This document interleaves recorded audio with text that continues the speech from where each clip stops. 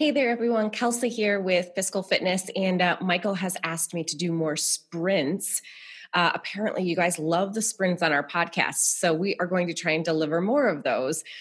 This is different than our marathon podcasts, which are really long. This one today might be more like a 5K, so it's not necessarily super short, but I'll try and keep it condensed. Today, I wanted to talk about how financial progress and making movement towards your financial goals and budgeting for the first time, how that's like your CrossFit workout. For those of you who don't do CrossFit, that's okay. That's just what we do. And there's often so many times during a workout where I think, oh my God, this is the same challenge, the same mental process that people follow when they are making financial progress too. So I wanted to share that with you. There is a workout called Filthy 50. The idea of it is that there's, let's say, a dozen movements, a dozen different exercises, and you have to do 50 reps of each one before you can move on to the next one. And you have to do it as quickly as possible. So as you can imagine, it's called Filthy 50. I'm pretty sure because it's disgusting. Okay. It's pretty gross. It's a tough workout. Definitely a mental challenge as well as physical. So here's what happens. You start a new movement. Let's say you just finished 50 reps of one and you're starting the first few reps of a new exercise. And I'm telling you, you're excited. You're so glad to be done with the previous exercise that you are excited about the new one. And usually you sprint right out of the gate.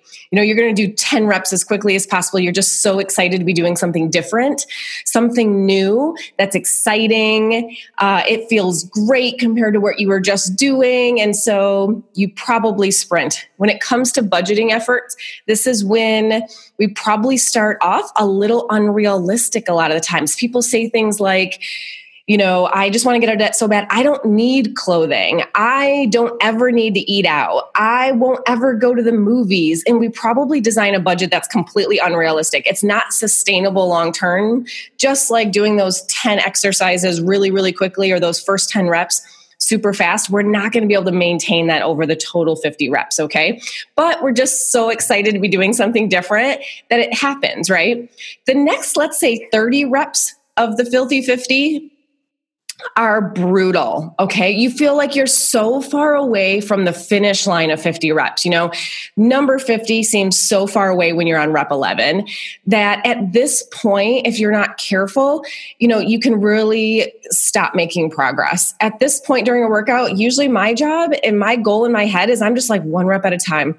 One movement at a time, just do the next one, keep moving.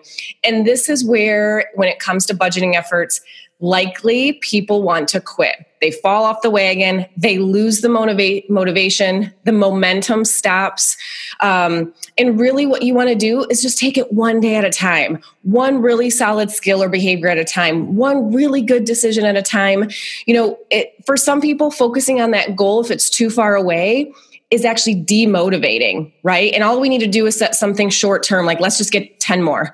Let's just get 5 more. Or like I said, if it's tough, and you're struggling, just do one more dollar, right? Just save one more dollar, put one more dollar on that credit card you're trying to pay off, and just keep going. What starts to happen is all of a sudden we're in the home stretch.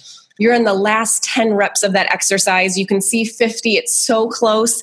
And that's when you can pick it up again, right? Now it feels like all of your efforts have paid off. We're nearing the end. And again, we get excited. It is hard, physically challenging to keep that motivation where it's at. But you might not be saying, I need one more at a time. You might be saying, I'm almost there. Let me get closer to that 50 number. And that's when you're in the home stretch of your goal as well. So like you're about to pay off that credit card. This is when chances are you might step it up a notch. And we can do that in a really good way, right? Or it could be that we, again, get a little unrealistic.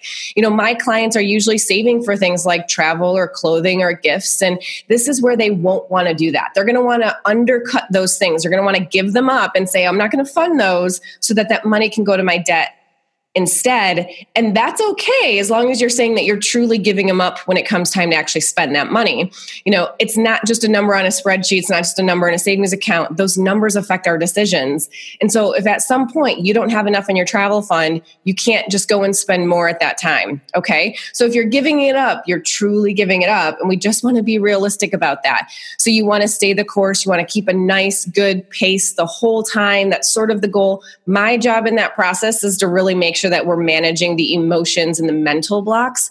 Overall, the point of this podcast is really just to point out to you guys that it is so much more mental than physical during a workout sometimes. And it is so much more mental than financial when it comes to your financial goals. I'm telling you, we've got to manage the emotions and the mental thoughts that you have more than just about anything. And the finances, that's where we see the results.